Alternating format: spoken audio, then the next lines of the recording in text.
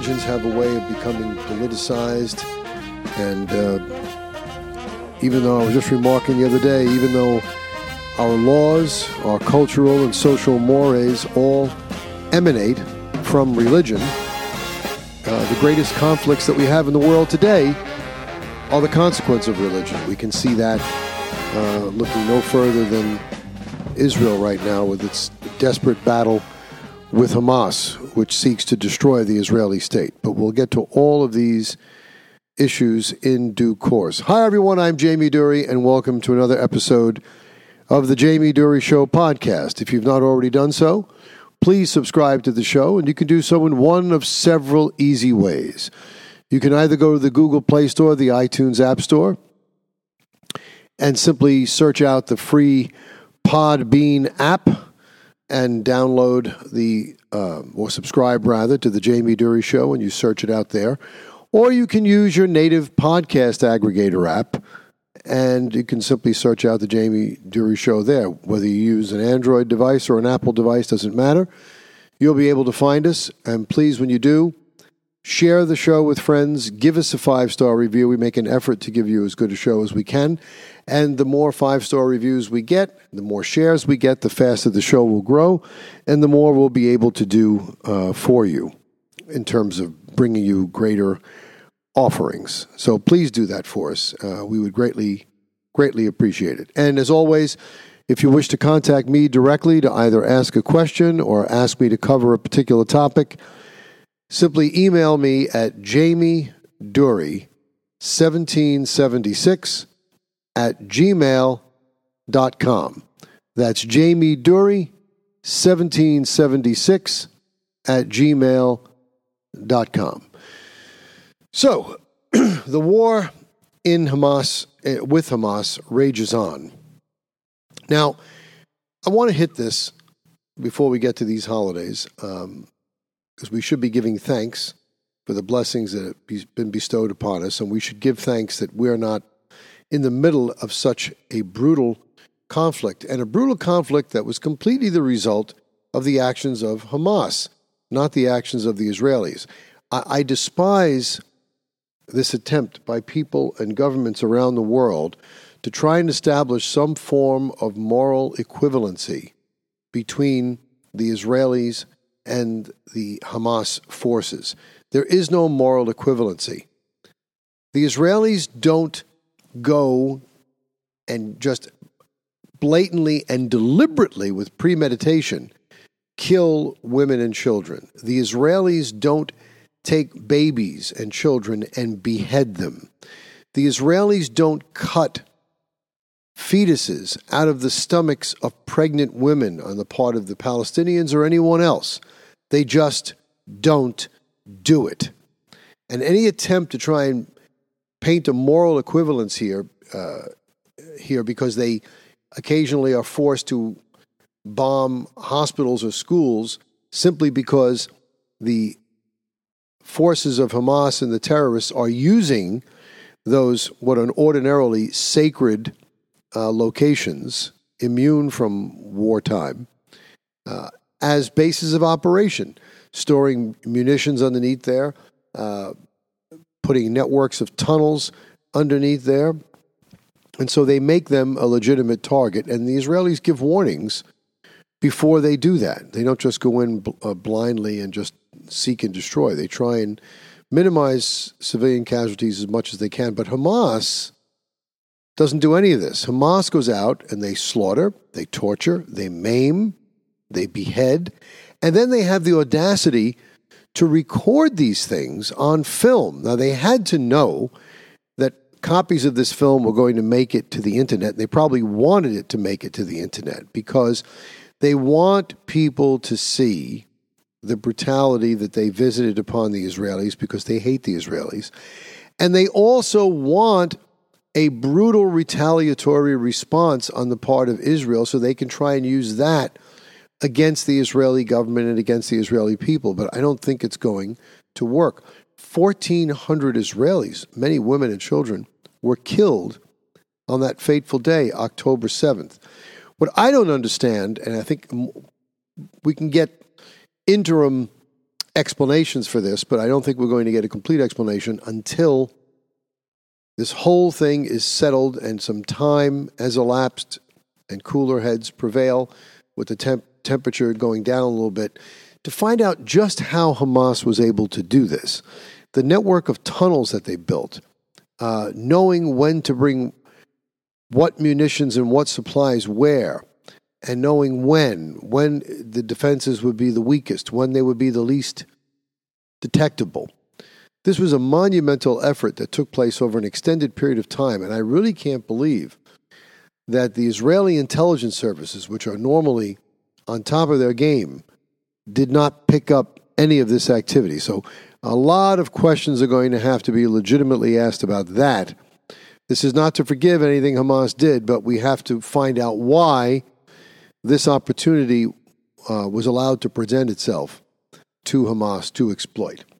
As far as the Palestinian people, the innocent Palestinian people that are there, some of them are not innocent. Some of them are joined Hamas. Some of them have been taught to hate Israel and all Israelis since they were old enough to understand what an Israeli was and understand that they were Palestinians.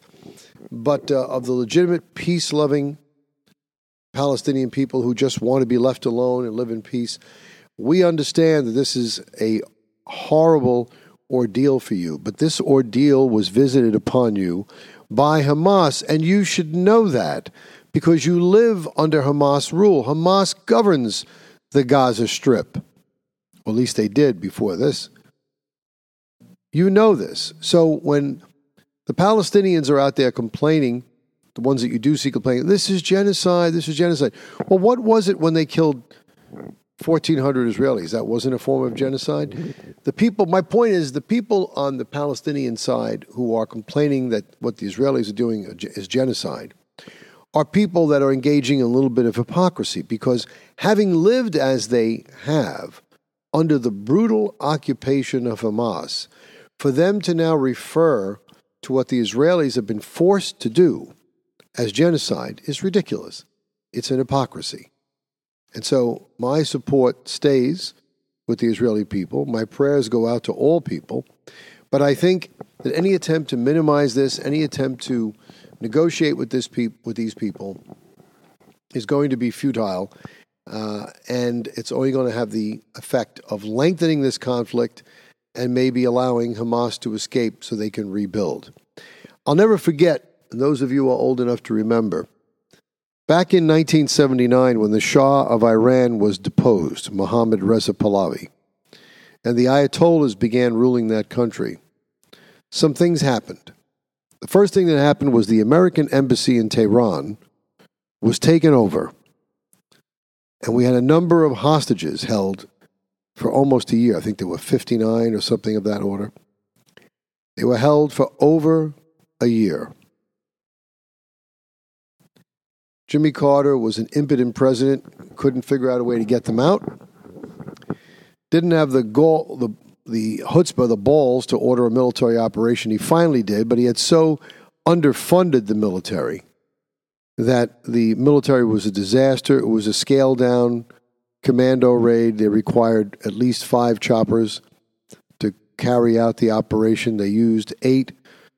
3 of them went down in the desert in a sandstorm. The other one developed a mechanical failure, and Colonel Charles Beckwith, who was the man who started the Delta Force at his recommendation, had to cancel the mission, and it broke his heart to have to do it. But the Russians, at that time, the Soviet Union was still intact. Just to give you a sense of perspective, they commented on this matter, saying that, one of our embassies could be taken hostage, too. We wouldn't have 59 hostages or 53 hostages.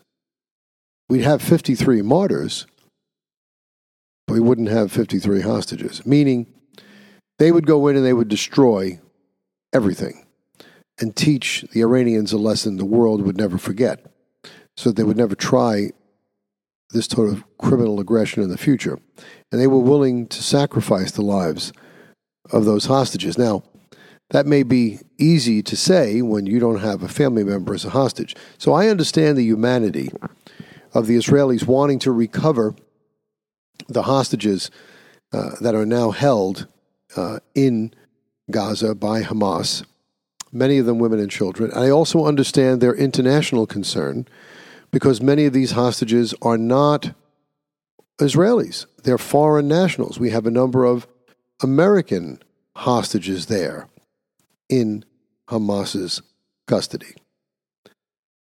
But my question becomes, how far down this road do we go? Even with the idea that we want to bring every hostage home safe, in all decisions and all matters, there's a trade-off. How far down the road of salvaging every hostage do we wish to go before we wind up going so far down the road that we allow Hamas to survive, we allow them to reconstitute themselves, and we allow them to visit yet another day like October 7th upon the Israeli people or others again, resulting in even more death and even more hostages and having to deal with it again. I think the Israelis are attempting to thread a very fine needle, and God bless them if they can do it, where they're trying to get as many hostages back as possible so that they can minimize the leverage that Hamas has. And instead of giving a 10-day respite for every 50 hostages that are released, they reduced it to 4 days. They're trying to minimize that number, and I suspect they're going to try and use their very good intelligence forces to find out where the remaining hostages are once there are a limited number of them, because they're accounting for all these hostages. And then you may see a raid on Entebbe-like raid made if it turns out these hostages are in a central location. If it turns out that they're only scattered here and there, then it becomes much more problematic. That's why it's very imperative that they get this number down to as manageable a figure as possible.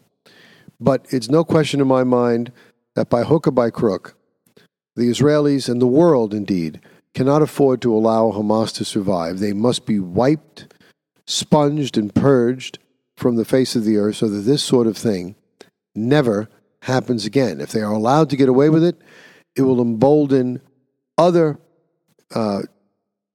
terrorist forces like Hezbollah to act against the state of Israel and the Western powers. So that's my take on that. The other thing I wish to speak of is we've been speaking about the indictments against President Trump in past shows. We've been speaking about Joe Biden's corruption, his continued accelerated mental decline. We've been discussing all these things. And the overarching story you get in the mainstream media is that Trump must be opposed so that we can avoid fascism returning to the White House, because the Trump regime was a fascist regime. Well, I'd like someone to define fascism for me in such a way that the definition comports with what we saw during the Trump presidency. I'm going to give you the definition of fascism as it's defined in one of many internet sites, and the epitome of fascist regimes were the totalitarian regimes of the Nazi state and Mussolini in Italy. Communists, are not fascists, but both communists and fascists are totalitarians. They just arrive at totalitarianism by going to different directions. It's rather like circling the globe. You can go right, and eventually you'll get to the same spot on the other side. You can go left, and you'll get to the same spot on the other side. But fascism is described as a far-right, authoritarian, ultra-nationalist political ideology and movement characterized by a dictatorial leader, centralized autocracy, militarism, forcible suppression of opposition, belief in a natural social hierarchy, subordination of individual interests for the perceived good of the nation or race, and strong regimentation of society and the economy. Now, let's take that and break it down. First of all, you can hardly call Trump far right. He was right of center, maybe, but not far right. I've said this before. Trump may have wound up doing things that you might describe as conservative. But Trump did not arrive at the conservative courses of action he took through an ideological lens. Trump is a businessman, and he carries with him in all things a businessman's pragmatism. And so many of the decisions, most of the decisions that he arrived at, he did through a careful analysis of the facts, and his judgment dictated to him that this method or this course of action was the one that made the most logical business sense. And it just happened that his logic would very often lead him to taking conservative positions. But it's not because he had an ideological bent in that regard, okay? So let's just make sure we're clear on that. Let's go next in line on this definition here. Make it a little light. Okay. Autocracy or ultra-nationalist. Well, I don't think you could call him authoritarian or ultra-nationalist. Yes, he wanted people to believe in the country again. He was very patriotic, and his supporters also expressed a level of patriotism. But that was nothing different than what I saw in my youth when Ronald Reagan, following the malaise and the despair of the Carter years, came along and made people feel good about being an American again. Simply because you feel good about being an American and you express a love of your country and all the blessings it's bestowed upon you does not make you an ultra-nationalist. An ultra-nationalist is a person who requires you to pledge a loyalty to the state and to the detriment of all other things. So you have to go to the state and so forth. That's not Trump. Autocracy. I don't think he was an autocrat at all. When he managed many crises, and the COVID crises or the crises in these cities when Black Lives Matter was burning down cities and taking over police departments, you didn't see Trump going in and mobilizing and nationalizing the military or the National Guard, directing them to take things back. He let the local authorities handle it. He offered help, as any president would or should, but he didn't force them to take federal help. So I don't think you can accuse him of being an autocrat, because if he were, we wouldn't have had police stations in Seattle and other places being run by lunatics. We wouldn't have had many of the riots we've had. We would have seen a suppression of those things straight away. So we didn't see that. We don't see forcible suppression of opposition. A lot of opposition was allowed to be had. The entire media was opposition. We didn't see a natural social hierarchy. In fact, people of minority extraction now support Trump more than ever in the current polls. Over 40% of black men support Donald Trump. That was almost unthinkable years ago, that 40% of black Americans would support a Republican candidate, but they are, because they realized things were better for them under Trump. So you can't say there was even a national hierarchy where the white people, white supremacy, not true. He was trying to use the philosophy of a rising tide lifts all boats.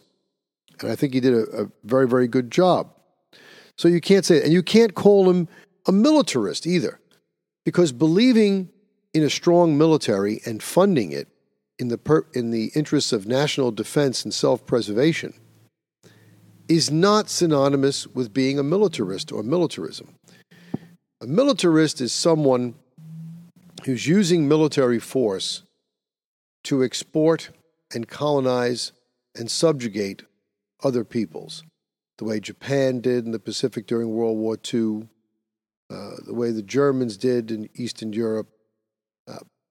We didn't do that. In fact, in point of fact, even though Donald Trump was a proponent of having a strong military, as many Republican presidents were, Donald Trump ended wars, brought people home, brought men home that were deployed in foreign shores, didn't start new wars, and through his strength of character and his strength on military policy, discouraged and dissuaded enemies of the United States around the world from engaging in the sort of conduct that would result in embroiling us in a war.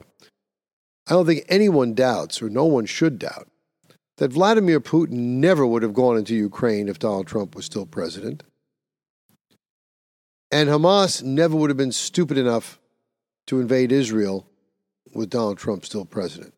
It just wouldn't have happened. In fact, Hamas did that to try and undermine the Abraham Accords, the next stage of that agreement, which was set to go into effect, which have been very, very good for Egypt and Saudi Arabia and Israeli relations with those countries, as well as other countries in the Middle East.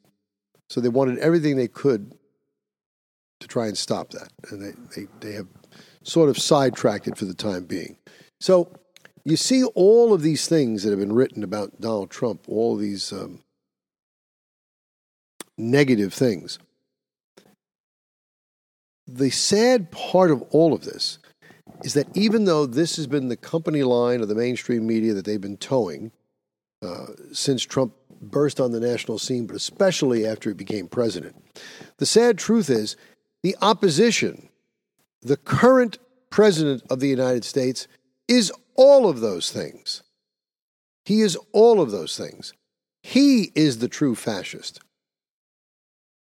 Where else, other than in banana republics and totalitarian regimes, do you see the current political power structure, the current president or prime minister or what a premier, whatever his title is in that respective country, mobilize the agencies of government against their chief political opponent, weaponize them in such a way as to try and remove him as an opposition because they simply don't want to face him at the ballot box because they don't think they can defeat him.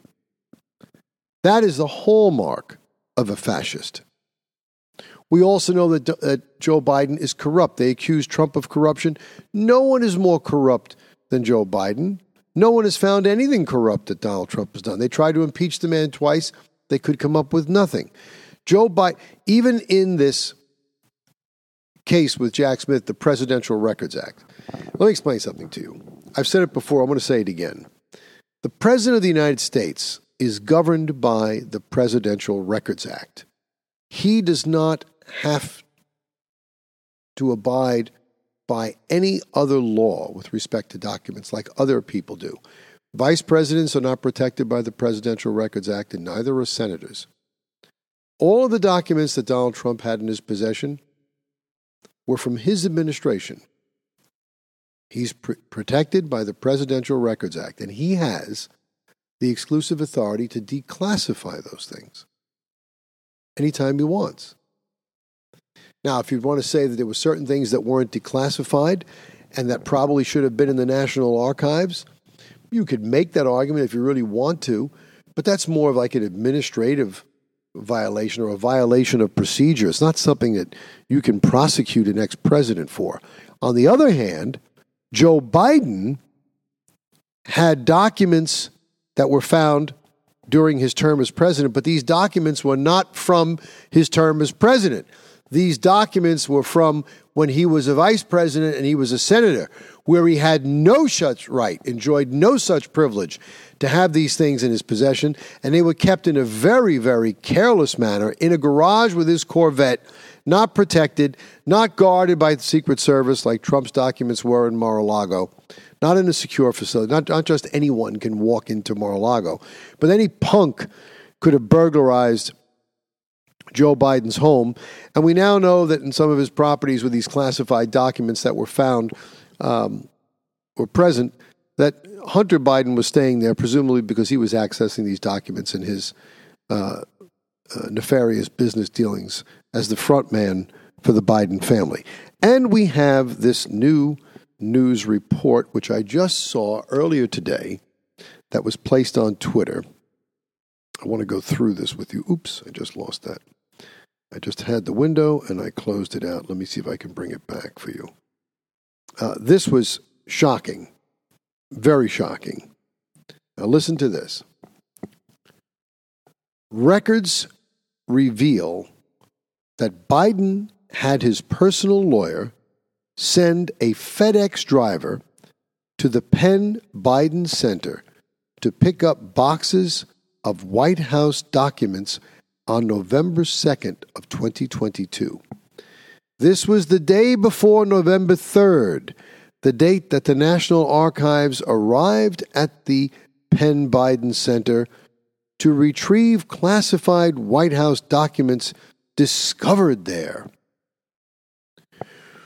Well, if they were only discovered there on November 3rd, how did he send his lawyer to retrieve other documents on November 2nd? What must have been in those documents that the Biden lawyers and Biden didn't want the National Archives to see? We'll never know, because we don't know where they are now. The Biden lawyers took it. And that means that some nondescript, non-investigated, non-security cleared FedEx driver was in possession of classified White House documents. What if he made a few copies while he was there? This whole thing speaks to lunacy. More and more, it's apparent just how corrupt, how deep in corruption, how much beholding the Biden administration is to our enemies, particularly the Chi-Coms. And I think the American public is beginning to get it. This article here I came across in the Times about the latest national poll. I'm going to read this article, not in its entirety. I'll skip around, but I want to communicate the relevant information. Former President Donald Trump now leads President Joe Biden by 4 points. This is on a national scale. In a potential 2024 presidential matchup. Now, remember something before I go any further. 4 points may not sound like a lot, but you have to understand that's on a national poll, and that's in the popular vote. And those votes, that vote total is skewed by the fact that you have so many votes in super blue states like California and New York and Massachusetts and Illinois that offset the votes in some smaller red states. But at the end of the day, it doesn't matter how many people vote in California or how many fraudulent votes they can come up with. If they only got 54 electoral votes and they can't get any more no matter how hard they try until the next census when they determine the redistribution of congressional representation. 54 electoral votes, it's all they can get. So this, in practical matters, the lead is probably much more substantial. Now, a survey conducted by the Emerson College released on Wednesday shows that President Trump has maintained his previous level of support of 47%, while Biden's has seen his drop from 45 to 43. An additional 10% of respondents are unsure which candidate they would vote for. The eyes of the nation are trained on Biden as the likely Democrat nominee. Now, I don't know when they're going to make this switch, but I think they have to know that he can't win. He can't win in any legitimate race. And as much as they cheated last time, they're going to have to cheat in such a gross, over-the-top, obvious fashion this time that everyone's going to recognize it as cheating. So I don't know that they can do that again. I think they're looking for a substitute. I know Gavin Newsom would like to run. I know Michelle Obama does not want to run, but they're putting pressure on her to run. So the question becomes, what do? They take a Hail Mary and try and let Biden take it all the way to the convention, and then at the convention pump up Michelle Obama or some other miracle savior. And it would have to be somebody like Michelle Obama, not a retread like Hillary Clinton, because they want the window of opportunity to be extremely small for the press to ask any real questions about Michelle Obama. They would like it to be where it's just, broke the glass ceiling, second woman to run for president, first African-American woman to run for president. Won't it be great when she wins? We will have not only her husband was the first African-American president, but we're going to have the first woman president, and how fitting it is that the first woman president is also the first African-American woman president, and I can just hear it now, all the firsts they're going to try and speak about to sort of drown out. They're like, well, what about all those negative articles she wrote in law school and college about the country? What about the fact that until her husband ran, she said she was never proud of her country? What about all of this uber leftist communist stuff they were involved in their younger days? None of this counts. They just don't want there to be sufficient time for people to contemplate these things and ask about it.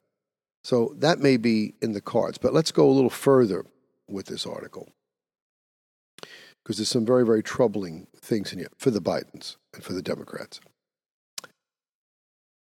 It says here that the survey indicated that the number of undecided voters and the number of those who voted for neither President Trump nor Biden increased if a third-party candidate were added to the hypothetical situation. When a third-party independent candidate like Robert Kennedy Jr.,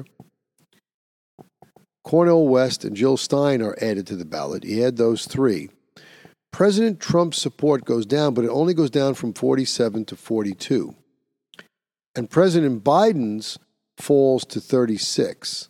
So President Trump would still have the plurality of the voting and he would win, much in the same way that Bill Clinton won election in his first election, I think, with 43% of the vote, because Ross Perot split the vote between him and George Herbert Walker Bush. So he didn't ever had 50%. And for all the popularity they want to tell you about Bill Clinton, in two elections, he never received more than 50% of the vote. He received, I think, 47 in his second term. He was more popular. But he never received 50%. So it's and he was won handily. So I think you're going to find that's not going to be an impediment to President Trump. Now, compare with this time last year, when President Biden was leading President Trump. The former President Trump's recent surge in popularity is all the more surprising. Female voters, the people they want you to believe hate Donald Trump. Female voters showed the biggest drop in support for Joe Biden. Last November, quote, Biden led Trump by 4 points, whereas this November, he trails Trump by 4. That's an 8-point shift. This is according to Spencer Kimball, who is the executive director of the Emerson College polling group. Quote, several key groups have shifted in the past year. Biden led at this time last year among women by 7 points, which has reduced to a point this year. The survey pointed out significant changes when compared with a similar national poll conducted last year. One notable change is in the level of support among various groups of people. For example, there's been a 15-point net shift among black voters who voted for President Biden in 2020. Last year, the level of support among this group was 61%. This year, it's down to 47%. Similar changes in Latino voters. Similar change in voters under 50 and voters with 4-year college degrees. The president's disapproval has stayed the same this month, while his approval has dropped by 4 points. The president's approval is the lowest it has been this calendar year, similar to what it was this time last year when his approval was at 39%. Now, the poll also went in to look at other internal matters and explored how excited voters were about the upcoming election. It turns out that 64% of the voters are either very or somewhat excited, with 35% saying they were very excited and 29% somewhat excited. 29% saying they were somewhat excited. I can guarantee you that most of the people who are very excited are Trump people, because we realize that the country is going down the toilet and we're looking for any election to get us out of this mess. And most people who are dissatisfied with the current president. Excitement varies among candidate supporters. 46% of Trump voters expressing very high excitement. Just what I said. 29% of Biden voters expressed very high excitement. Only 26% of voters under 30 are reported to be very excited about the election. That's because people that young haven't lived long enough to realize that the country is being stolen right out from under them. And so they're probably still being seduced by stories of how Trump is the evil man and Biden is the good man. And since it's apparent to even the dumbest of people that Biden really can't win because he can't really discharge his duties, there's not much enthusiasm among people who are supporting that candidate. In a general election between Nikki Haley and Joe Biden, they're tied, 38% with 25% undecided. Go figure. They're tied. I'm looking down here. I thought I saw a similar. There's nothing here that shows the face-up against Biden and DeSantis. But in other polls I've read, at least not in this Emerson poll, the only one who's consistently beating Biden is Donald Trump. People recognize that the country is in such bad shape that without someone as fearless as him that's willing to take on this corrupt swamp that we have in Washington and right this ship, it's never going to happen. So they're all standing behind him. And this may be something for you all to consider as to what is driving people's predilections for the candidates they're seeking. Joe Biden's approval rating is terrible, 38% with a 50% disapproval rating.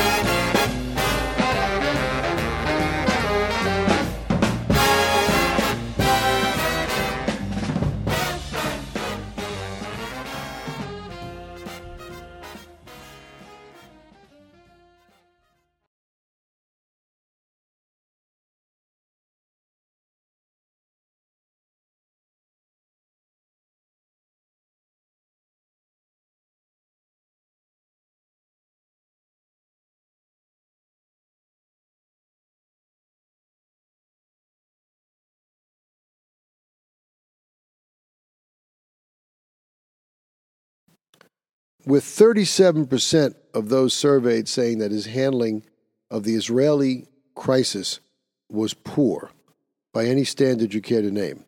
And lastly, if you want to see the issues again driving the campaign, when asked to name the most pressing issues facing the country, 39% said the economy. Does that surprise anyone, really? When Trump, it's not a rhetorical question, when Trump left office, the home mortgage rate was about 3.5%. The current home mortgage rate is about 7%. Your mortgages are doubling because of the interest factor.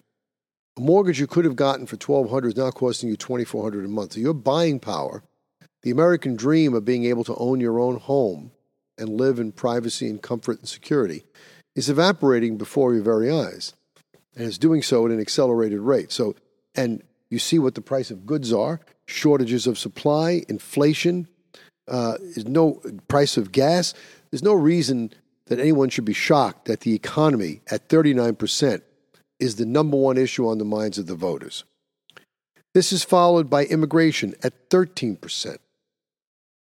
Another big number.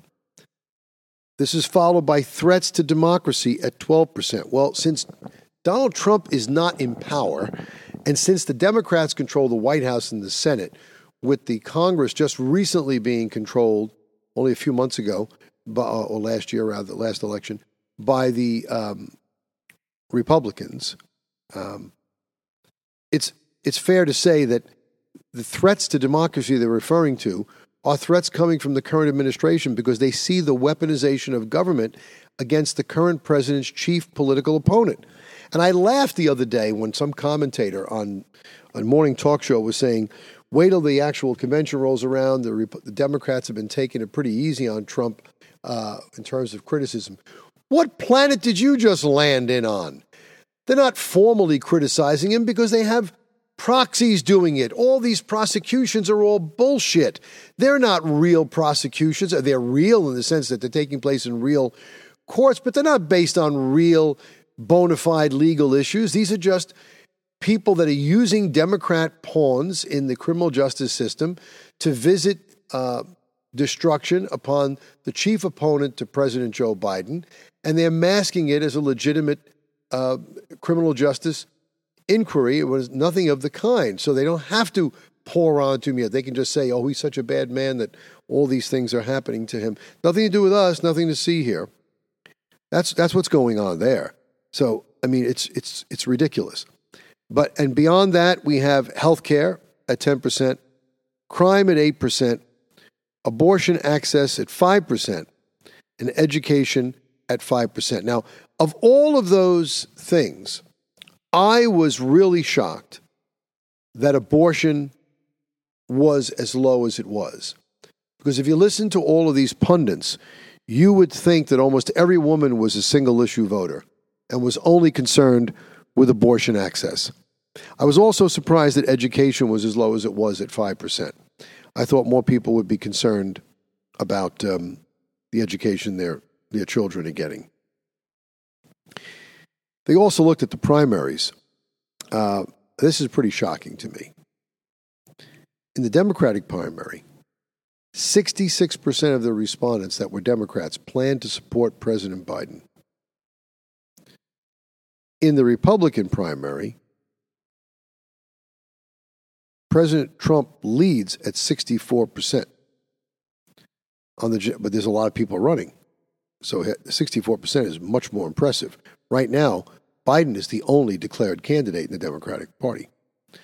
On the generic congressional 2024 ballot, 44% say they plan to vote for Republicans and 43% plan to vote for Democrats.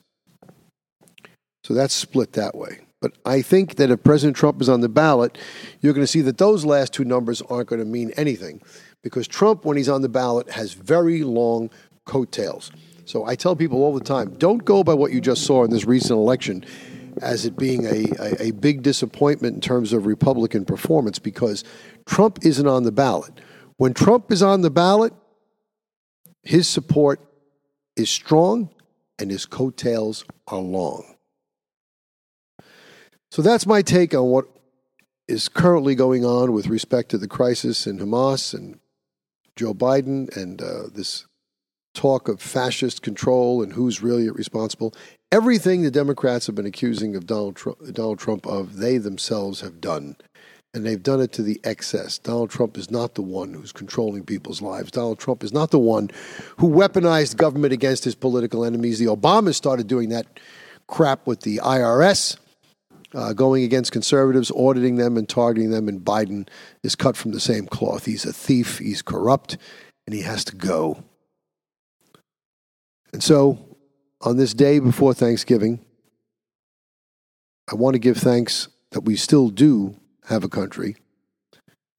I'm not comforted by the fact that it's imperiled, but I give thanks that the man upstairs has sent us a man who's a fearless warrior who, if we give the opportunity, will rescue this country from its own short-sightedness, and so that it will continue to remain a land of freedom.